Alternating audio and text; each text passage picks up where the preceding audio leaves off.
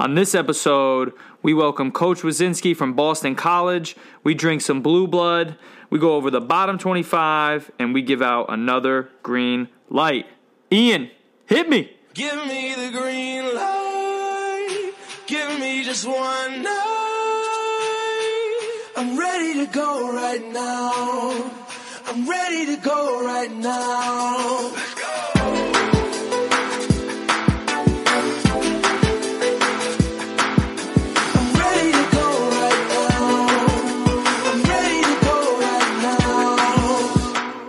Welcome, everybody, to episode 6 of the Green Light Podcast. Seis. It's Paul. Is that how you say it? Seis? Seis. Nice.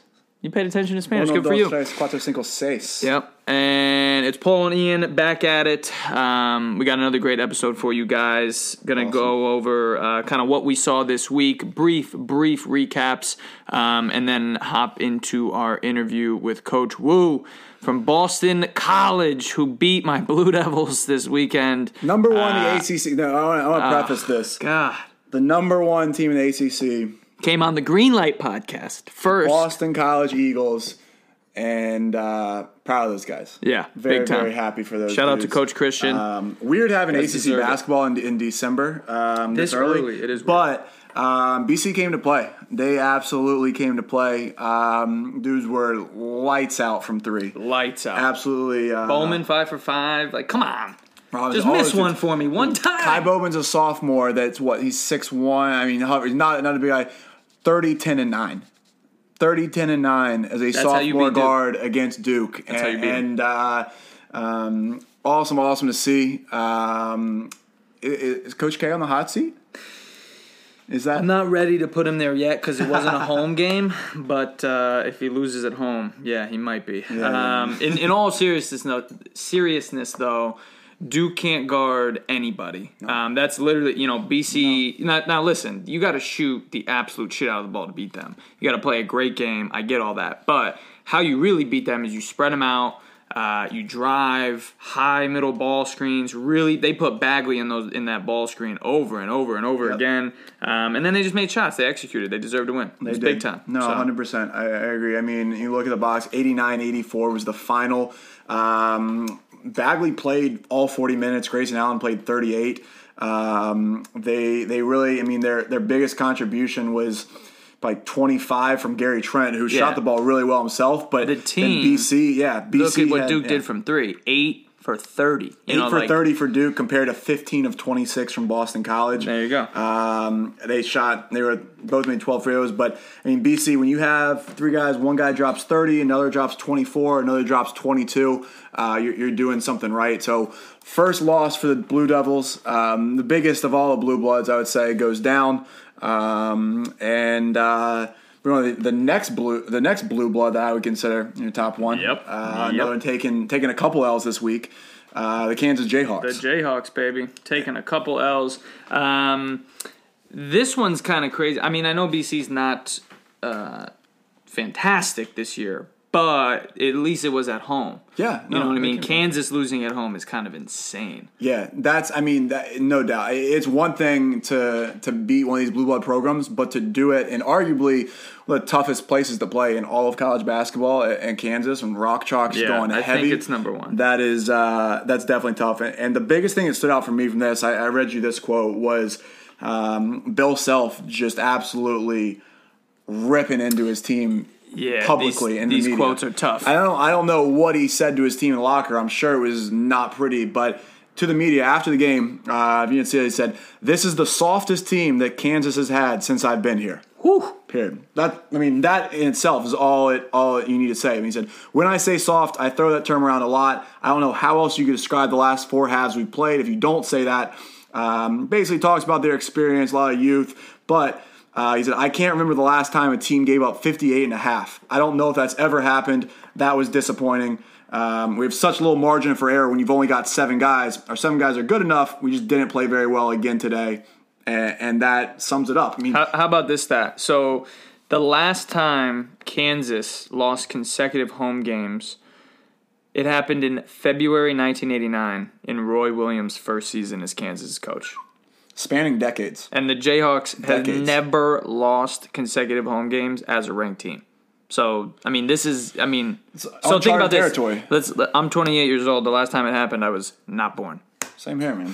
Same here. I mean, so that is kind of a big deal, but also, I mean, hey, give Arizona State credit though. Yo, those tough. guys fill it up. I mean, they have arguably. I've seen a lot of talk on Twitter.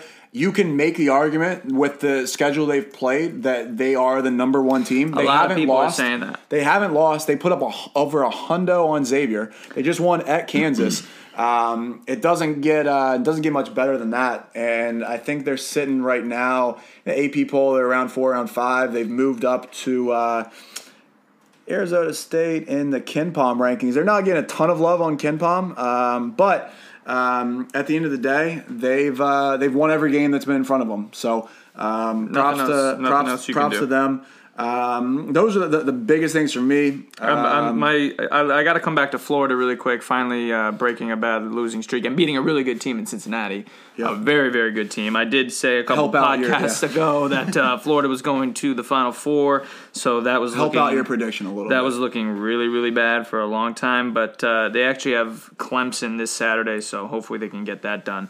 And then Minnesota loses again. One of this podcast's favorite teams. We've talked about every episode. They've hit a rough spot. Yeah, next week I think we're going to have Billy O'Meara on, who's the video coordinator for Minnesota, so maybe he can give us some insight about what the hell's going on. But I think they're playing tonight. I think Minnesota's the only game on tonight. They are playing Drake.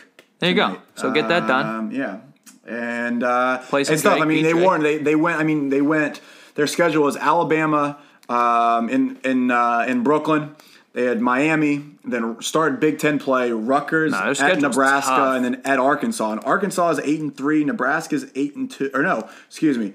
Arkansas is 7-2, and Nebraska is sitting at 7-4. Yeah. So good games, tough games, man. And you have that schedule, and you get Big Ten play early. I still think they're one of the top 3-4 teams in the Big Ten, but tough loss. And then my Hoos took the first loss. I was probably upset my wife a lot how intense I was getting in that game. But when Kyle Guy is forcing 3 after 3 and not hitting anything, and then hits 3 on 3 straight possessions, you tend to get a little worked up. But West Virginia's good. I mean, Javon Carter might be probably the best senior leader in the country. Dude's averaging, I think, 4 point something steals per game. Damn. As one guy. Virginia had some uncharacteristic turnovers at the end. Ty Jerome gave a couple up and had a foul on the floor that gave West Virginia free points.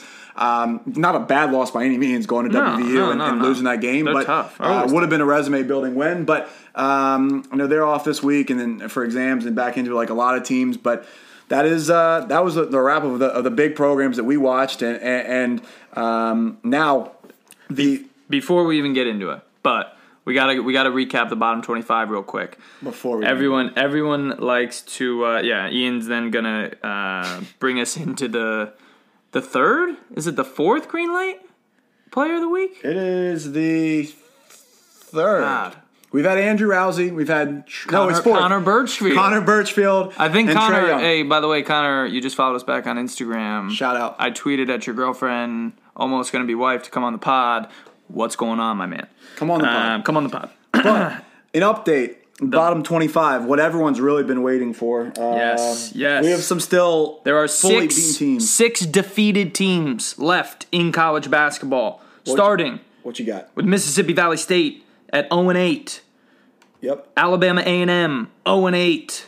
Arkansas Pine Bluff 0-10. Coppin State 0-10.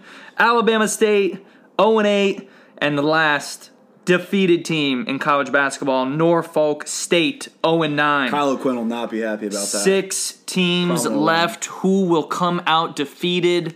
We cannot wait to find out. Nope. I don't think some of these teams are going anywhere. Also, I do want to throw Chicago State in there. They're 2-10, but have no Division I wins. So and also that can't count. Breaking news.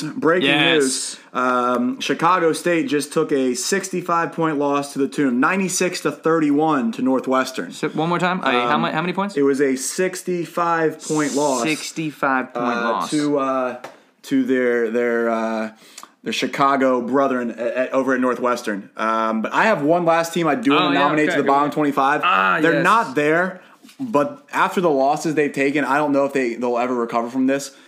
My hometown, James Madison Dukes. The Dukes. They've lost 3 games now in the past, I think, 2.5, 3 weeks that are absolutely brutal. They lost, this last one, they lost to Richmond by 3 after tying the game up with 7 seconds left, lost on a buzzer beater 3 with 1 to go. They lost to the Citadel by 2 while they're up 1, less than 20 seconds to go. Just can't lose. But the worst of all, the worst game of all, and the worst thing, and this is like, most people have no idea this happened unless you grew up in the Shenandoah Valley. George Mason, James Madison, old CAA rivalry. They're playing at JMU. James Madison has a 4-point lead with 7 seconds to go. Has a 99.9% chance of winning. George Mason hits a 3 while the ball's in the air. James Madison gets fouled for blocking out George Mason. So not only is the 3 drop in, they get 2 shots on top of that. So you go from a 4-point lead to a 1-point deficit. Then on the inbound, George Mason takes a charge and gets the ball back.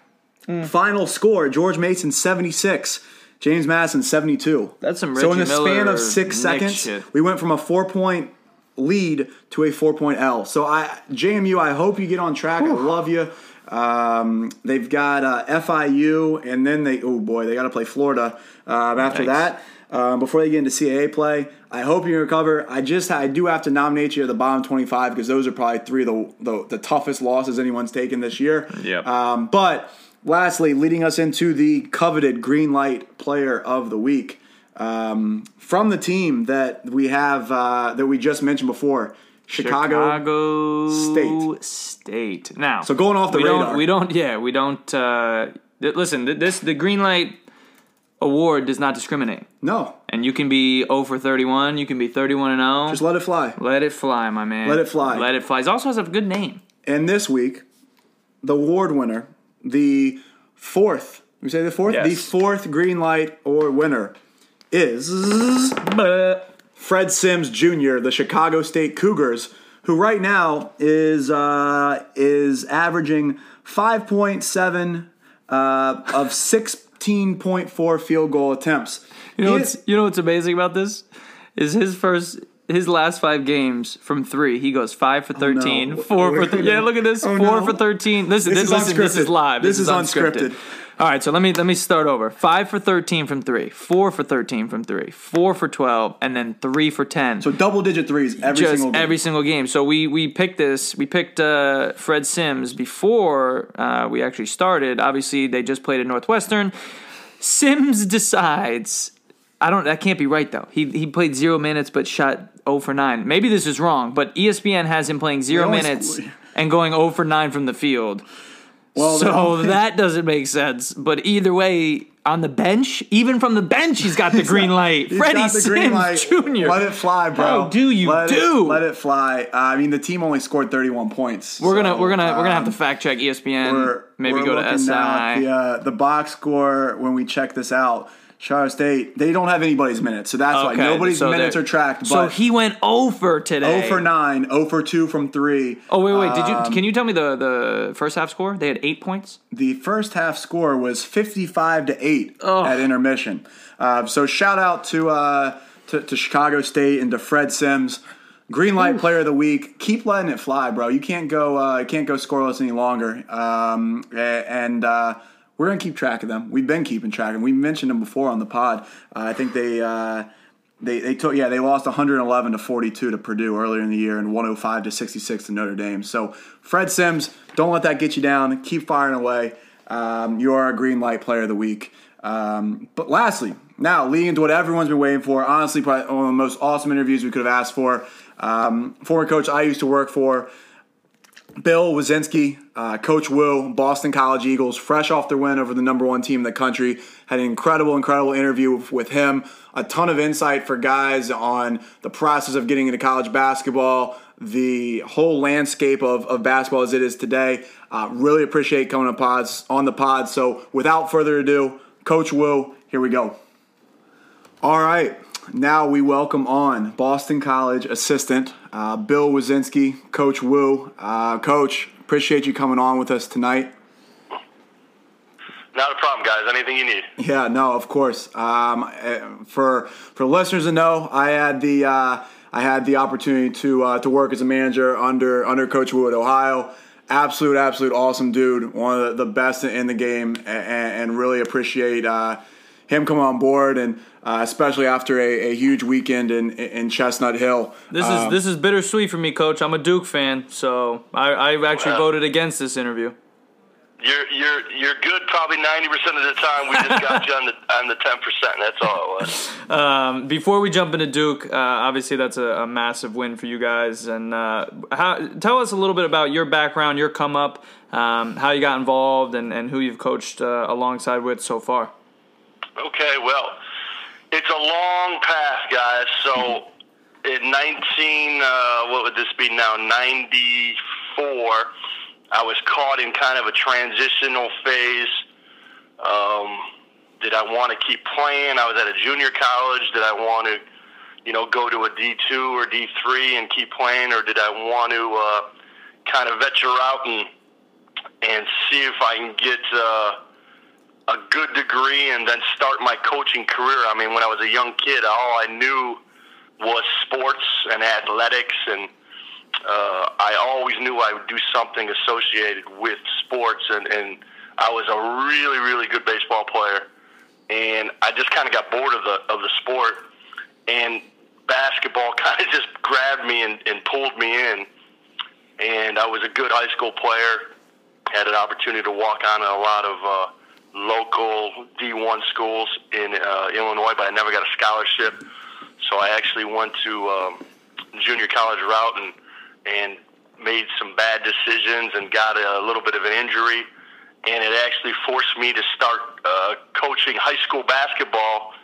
as a 19-year-old freshman in junior college with a mobilizer on my legs. I tore some tendons in my knee, and my old high school coach said, "Hey, I got a position for you. If you want to stay in the game, you could be my freshman B basketball coach." So, oh my God, I'm sure that paid the bills. Yeah, well, I was still living in my mom's basement, so it didn't really matter. So that was kind of my first start, and I was kind of lost, but it was one thing that kept me focused and grounded. I always loved to teach. My parents were both teachers, and I just used the basketball court as my classroom rather than, the biology or chemistry or whatever the case might be. My classroom was the court. And so I finished my 2 years at JUCO. I coached another year in high school, and I was like, man, I don't know what I'm going to do now. And my brother actually lived out in UNLV, or out in Vegas, doing sports radio. And so me and my other buddy, we went out there for spring break, and long story short, I never left. And so I kind of applied at UNLV and got accepted. And I was on my way, and I was like, you know what? I went to go meet my advisor. He's happenstance, a guy from Chicago. His name was Dr. Brad Rothermill, and he really set my path for me. Dr. Rothermill, needless to know, I had no idea who he was. He was the athletic director at UNLV when they won the national title in 1990. Wow. When they were in the Sweet 16 for 6 years in the 80s. Yep. And he just actually retired, and he kind of stayed on in the athletic department. And he took over some teaching responsibilities, and he just happened to be my academic advisor. That's crazy. And we're talking. He's like, well, what do you want to do? And at the time, I was like, you know what? I wanted to coach basketball, but probably like every coach when you're young, you're like, okay, I'm going to get my degree. I'm going to go back to my hometown and be a high school basketball coach and teach whatever gym or driver's ed or whatever the case may be. And that's kind of where the path was set. And he's like, why are you starting so low? Why don't you challenge yourself a little bit? And I'm like, well, Doc, I would love to get into college basketball, but I don't have any idea how. And she's like, he's a big Cubs guy. He actually played for the AAA Cubs, and we talked the Cubs, we talked Chicago, and we kind of just hit it off. He's like, okay, hang on. And he literally picked up his office phone, and at the time, Tim Gergerich, who actually is one of my mentors now, he was the head coach at UNLV, just got the job, was Coach Tarkanian's longtime assistant, had the support of the whole community, just picked up the phone for me and kind of called Coach Gerg, and he's like, all right, send him up. So I went up there, and I just started like any other guy off the street with Stark. I mean, there wasn't a job that I didn't refuse to do, from filling up water to working guys out late night to whatever the case may be. And I was an undergrad, just like many people like you guys all started. Yep. And so it just kind of spiraled out of control, and that's like 21 years later. I mean, I was from UNLV to Loyola Chicago to Florida International, then to TCU, to Ohio University, and now very fortunate enough, working for Jim Christian for the last 10 years has been, everything and more that anyone can ask, that's for sure. Definitely.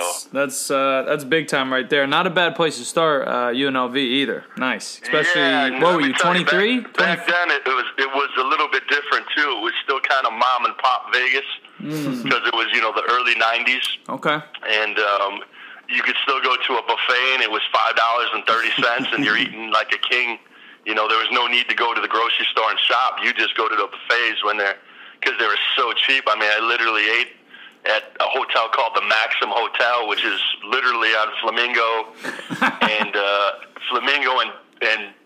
Koval, where my apartment was, which is one street off the Strip, which was crazy to begin with. I had no idea how my mom and dad let me live there. That's incredible. Awesome. But we would definitely just eat for $5 every single night and have one of the better meals for a college student. But it's been a long journey for sure. That's big time. I know you mentioned, your kind of journey in the beginning about starting to coach in high school and then try and make your way from there. My father coached college basketball for about 12 to, maybe 12 years, whatever it was, and he had a similar come up. That was kind of the path. It was you coached high school, right. You won some games, you went freshman, JV, varsity, and then hopefully you got on, as an assistant. And back then, now there's an army of assistants and ops guys and GAs and managers. And back then it was literally the head coach, like one paid assistant, and then one guy trying to make it. And so, now, and, obviously I went to OU 7 to 11, worked for Tim O'Shea for 1 year and then John Gross, but that wasn't even an option. Like, no one would have hired me unless I went to a prep school like New Hampton or Tilton or Cushing, one of those, and then had guys. So, how has that changed? Would you recommend someone go coach high school at a high level, or it does? Is it? And I tell this to a lot of young guys. And Fraze, you obviously know my past a little bit more than Paula you do. But I tell the young guys, you don't get jobs the way I got it. That's for sure. I put in a lot of time, a lot of work. I worked for free for 3 years out at UNLV. I finally got paid. I was a senior, actually I was a graduate assistant. I think I made $400 a month as whatever you want to call it back then. It wasn't even called really graduate assistant. Yeah. And then I just got lucky. I'm kind of the old school theory. I just kind of worked hard and shut my mouth and let my actions kind of take over.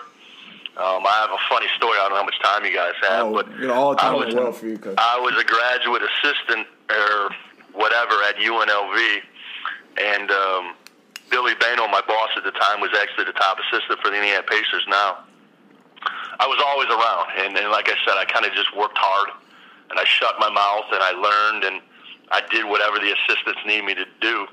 And we had our director. It was called administrative assistant then. Now it's the director of basketball operations title. It's such a more sexy title now than it was back then. Yeah. So our administrative assistant, a guy named Barry Rorson, who's done unbelievable things himself in college basketball. He's the head coach of Manhattan. Oh yeah. He's worked for Coach Cal at Kentucky. He was Coach Dixon at Pitt. He's done a lot of great things. Slice. Man. He was our director of basketball operations, really tied in the New York City area. And he had the opportunity to go to Pitt. And I think it was a kind of a lateral move at the time, but kind of with the promise that, okay, we have an assistant that's going to get a head job next year. We'll move you up. So he went there as a director of basketball operations.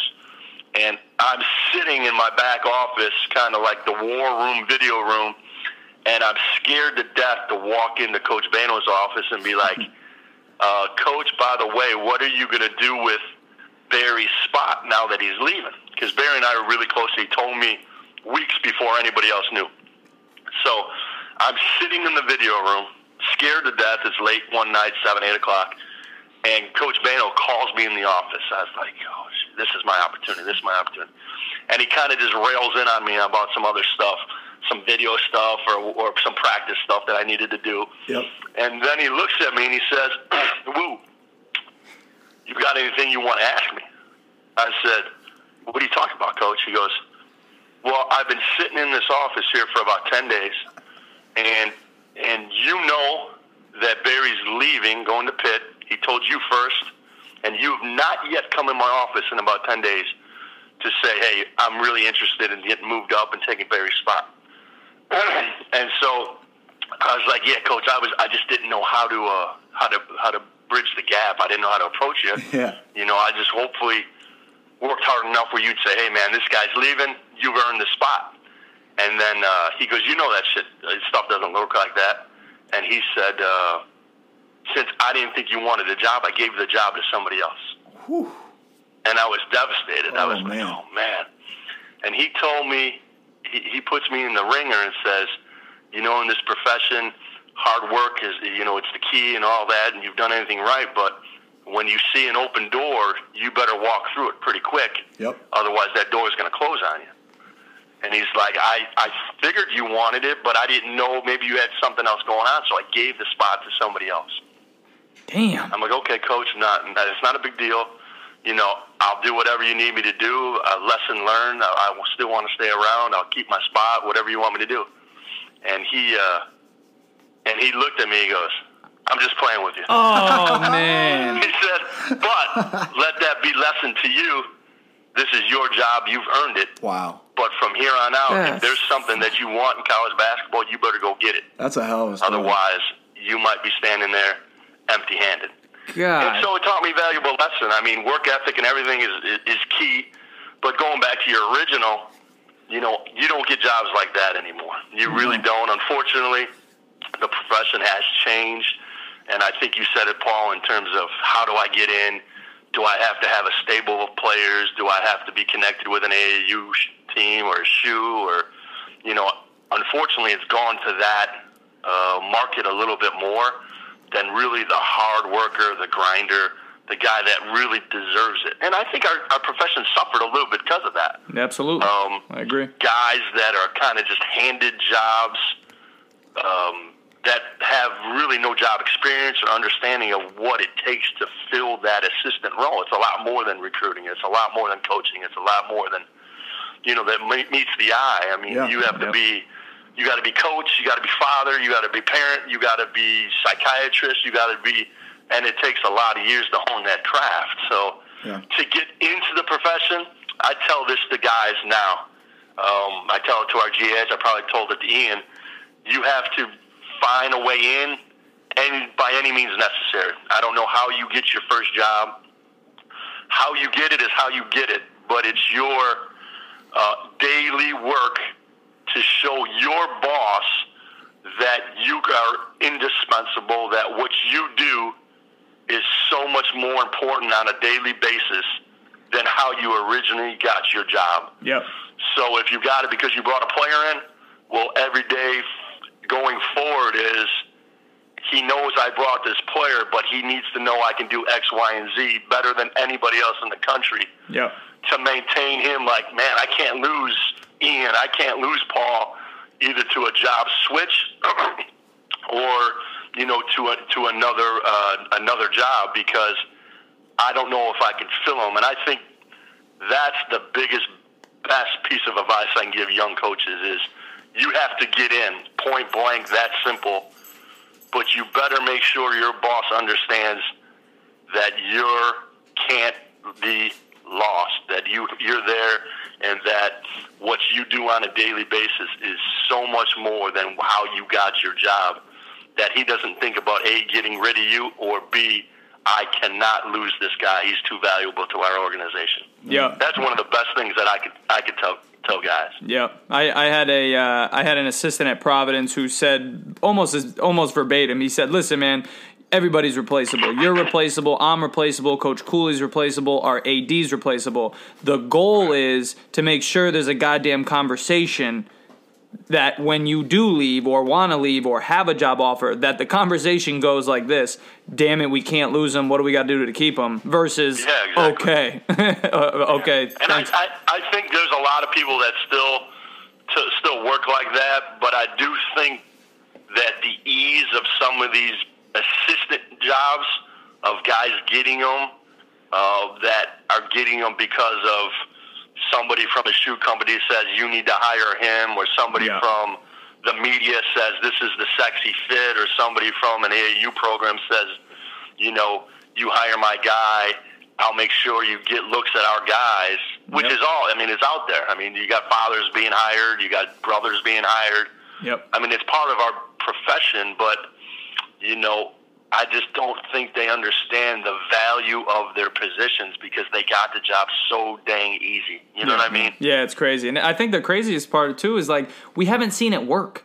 There's never been, a 20-year long-term relationship with a current AAU coach that's, stayed on at a high level. No one ever covers in 3 years that AAU coach who got hired at Kansas is no longer there. No one talks about that. Yeah. I think the obvious one now that, depending on injury, is the whole Porter situation at Missouri. Not that, and he's pretty worthy of a coach. I think he coached women's basketball for a while, and then he's been in the trenches and understands it. So it's not like he's fresh to the game, but coming to the men's side of it, and it's different. Bringing his sons, and it's great. I would love to coach my sons. Yeah, for sure. Yeah. It'd be fun, that's for sure. Yeah.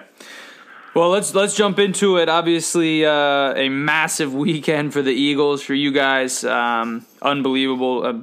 Even though I've never got to work with you, anytime someone who's been at OU succeeds like that, we're proud by default. Sure, so it was awesome.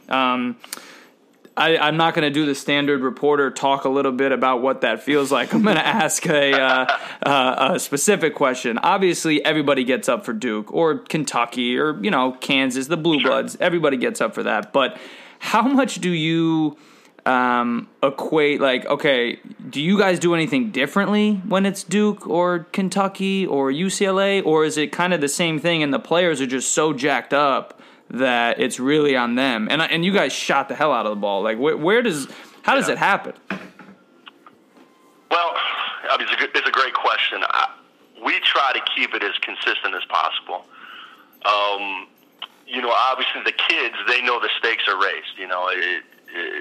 You would be foolish not to say, oh, this one's a little bit bigger. But we talk about, the big difference between words and actions. We played, let's say we played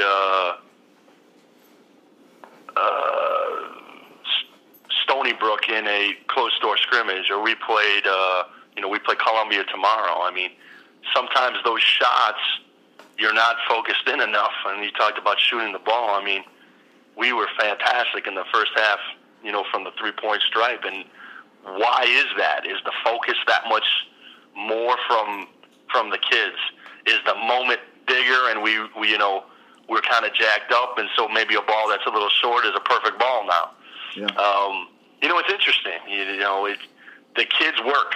Our preparation was great. We did have a week to prepare for Duke, and they played I think St. Francis, PA, a couple of days before. They still are Duke, and they won by 60 or so against St. Francis, PA, but we did have an opportunity to kind of grind in a little bit, and preparation for Duke was great. Yeah. And our guys they know what the score is. They know they're playing, the number one team in the nation, and we don't get much respect at BC, and,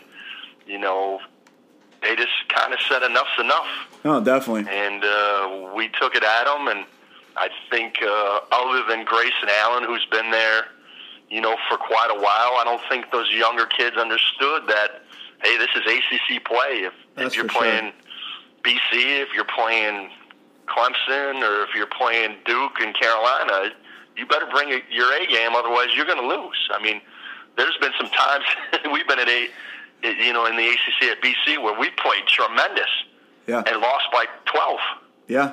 You know, I mean, it's by far the best basketball league in the country, and I'm a Midwest guy. I grew up watching Big Ten basketball. I wanted to go to a Big Ten school, and I've been coaching 20 years of Division I basketball, and I'm like, yeah, ECC. Until you're in the grinder, until you have to put up game plans and get players to compete against these guys, you have no idea what it's like. You really don't. I mean, it's truly the second best basketball league, probably on the planet. Yeah. Behind the NBA. I mean, No, I agree. I mean, obviously the Euro League is very good, but I'm sure there's some teams that can compete with guys that are making millions and millions of dollars in the Euro League. No, definitely, and that kind of leads to one of the last things I wanted to ask you. Obviously, I mean, from being around you at Ohio, working with guys like DJ Cooper, working with Nick Kellogg, some strong guards there. I know at TCU, you and Coach are all talking, and you had Hank Thorns there, and at starting at BC, and you had Olivier Hamlin. The guys you have now in Bowman and Robinson, obviously they've gotten a little media attention just because of how well they've played leading up to the season. How have kind of they progressed as still pretty young guys, but how have you seen them develop and kind of take charge of this team and be able to get you guys a win over a team like Duke and stuff like that? Yeah, they're both very similar in a lot of ways, and they're both different in a lot of ways. Yeah.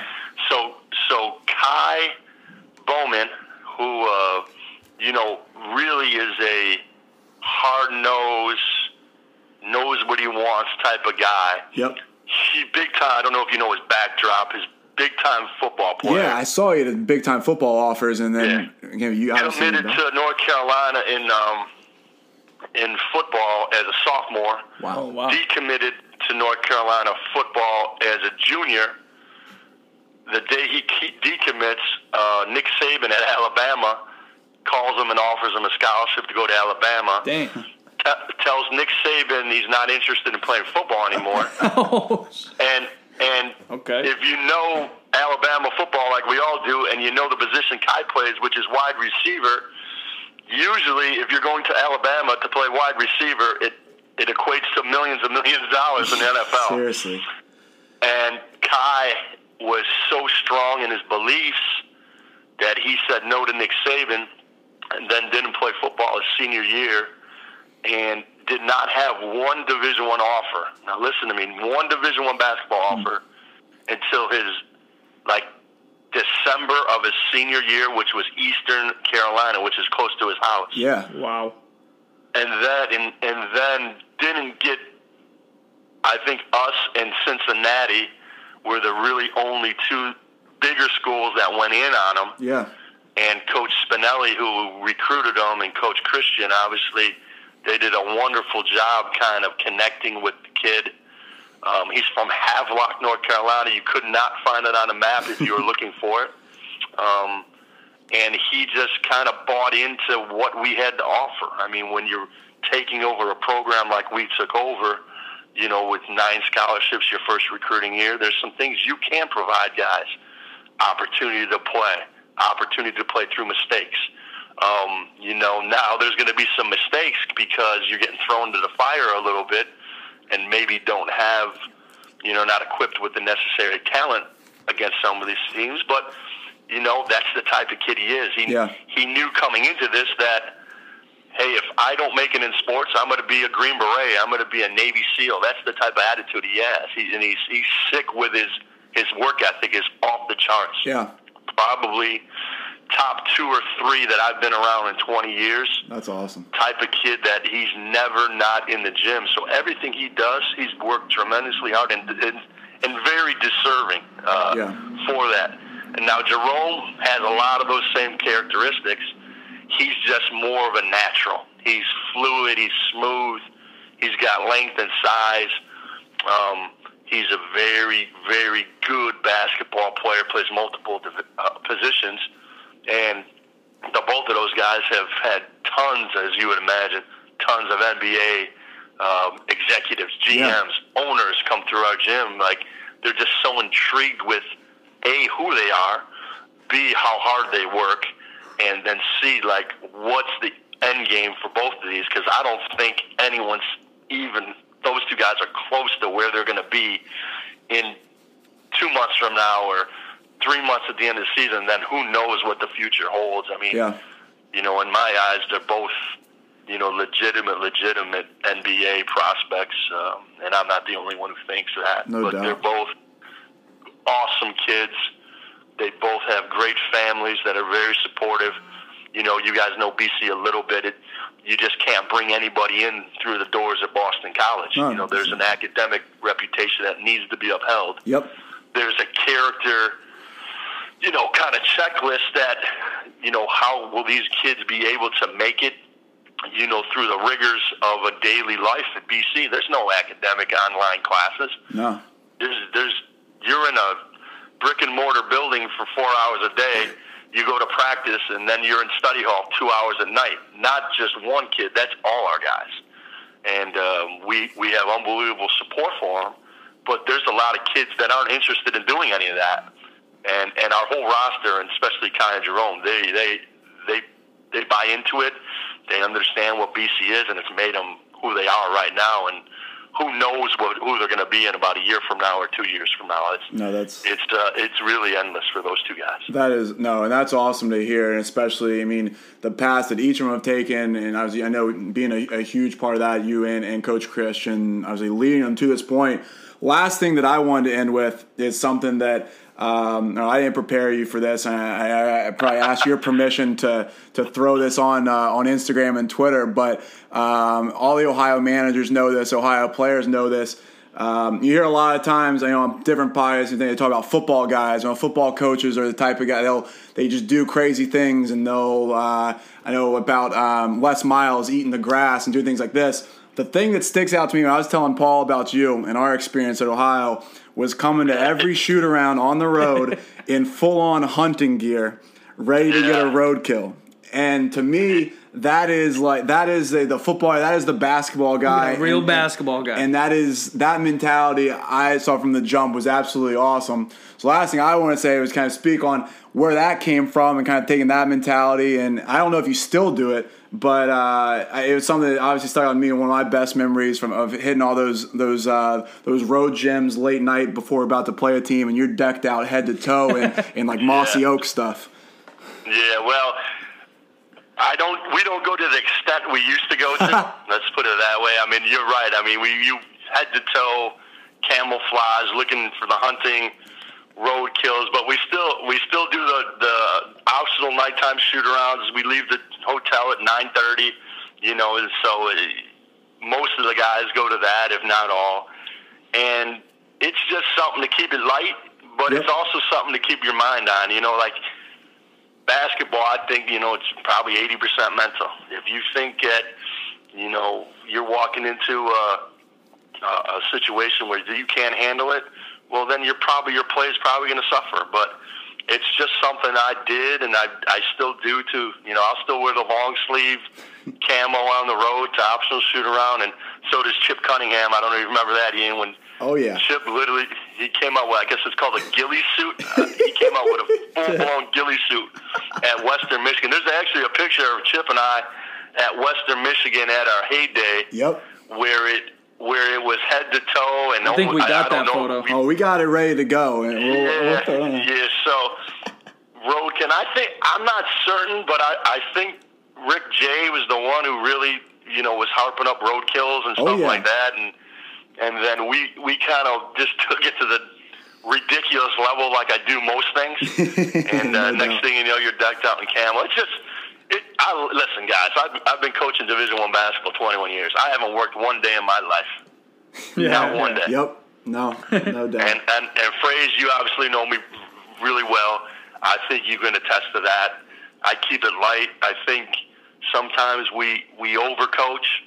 I think we sometimes make basketball something that really isn't.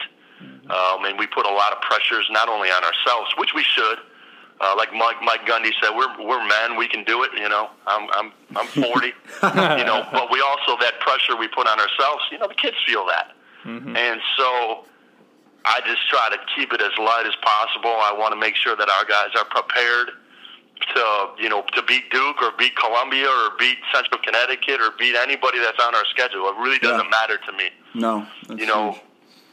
I don't get very emotional with joy and happiness on the bench. If I got teased a lot because there's a picture of me that went online when Jerome Robinson, we're down 4, hits the 3 to cut it to 1. I literally have my hand, and I got my chin on my hand, and I'm emotionless. And you see our whole bench and staff and behind everyone's going crazy. But I really just soak in the moment. My job is done before I get on the game court. I put a lot of pride in practice. I put a lot of pride in extra individual work and shooting. And my job, I have a thing above my door that says, "Are they prepared?"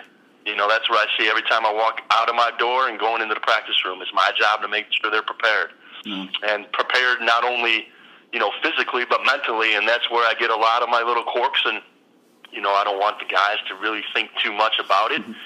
If they've put the time in, the results will come. Fraze knows one of my favorite quotes: "Success will never reward the wrong person." That's for sure. You like full success short term? I'm talking long term. Yep. If you put that work in, it will never not reward you, man. And I truly believe that. That is absolutely awesome. That's perfect. I mean, I can't thank you enough, Wu, for coming on and doing this interview, man. This has been great. Obviously, I've been following you guys the whole way, but I'm going to keep an eye on you and hopefully make it up to Boston here soon and see you guys before you come down our neck of the woods in Brooklyn around March. But tell the guys hi, Coach Christian, Stevie Taylor, Chip. Keep them in check, and looking forward to a lot more stuff from you guys here going forward. I hope we can keep Stevie employed by March so you see him, but he's starting to drive me nuts, Fraze. I'm telling you right now. Oh, that's driving me crazy. I saw him raising the roof out there after that one dunk you guys had in the second half, so I can only imagine. You're talking about you being kind of stoic on the bench. You got it's the yin and your yang there with. I'll give you one short one before we go. So we're down in the stretch drive of it, and Stevie, to know Stevie, he knows everybody in the country, or at least he says he knows everybody in the country. Yep. And so Gary Trent Jr., obviously talking about another Ohio connection, Paul. Yep. His son's, on Duke, and he's a tremendous player, and he played great versus us. Yep. Stevie's like, "Oh, I know this little guy because we used to work out, and he was an Ohio guy before he moved to Minnesota, And so the first half, and you probably can go back and watch it, Junior is right in front of our bench, and Stevie's like, "Hey, don't worry about him. He's from Ohio." And I'm not kidding you. He literally catches, shoots, looks at Jerome right in his eyeball, and raises and puts it right through him. Damn. And so I'm like, Stevie, shut up. Yeah. So 3 or 4 possessions later, same thing happens. Stevie's like, he starts talking to Gary Trent Jr., just kidding, and they know each other. They were talking before, so I'm not trying to, of course, speak out of line. And Stevie, I literally grab his arm. I'm like, Stevie, and I cussed a few times at him. I'm like, "Man, you want to get this kid going?" We were up 2 at the time. I said, "You want to get this dude going right now?" I'm like, "Bro, just be quiet and watch the game, man. Don't be saying anything else." He's like, yeah, Coach, you're right. Oh, my God. That sounds about right, man. But that's Stevie Taylor. That's who he is, man. He'll never change. He was a player, as a coach, and he's done some great things with our guys. And that's awesome. He's out there working with our PGs. He's a real pleasant surprise. If he'd just shut his mouth, he'd be great. He really would. Hey, well, shout out to we're gonna have to grab Stevie on the pod, get all his Twitter followers listening. You better have a 2-hour special if you're gonna bring him on, guys. No. Well, I really appreciate it, Wu. Everyone that doesn't follow him, go follow him on Twitter at Coach Wu. Check out BC and Coach. I really do appreciate it, and good luck to you guys night. tomorrow. Yeah. That was Coach Wu, Bill Wuczynski from the Boston College Eagles. Absolutely awesome interview. Really appreciate him coming on the podcast and showing some love to us. Like we said, gonna be watching the Eagles the rest of the way and definitely supporting those guys. Hopefully, some more interviews and get in touch with the rest of the guys on the staff up there. But that wraps it up. This was episode 6 from the Green Light Pod. We'll be back at you shortly. Some other big interviews lined up. Until then, tweet at us at the GreenlightPod1. Hit us up on Instagram at the GreenlightPod.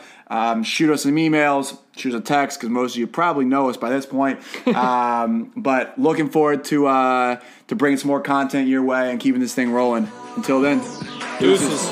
Green light, well, if it's what it seems like, the way you're moving, baby.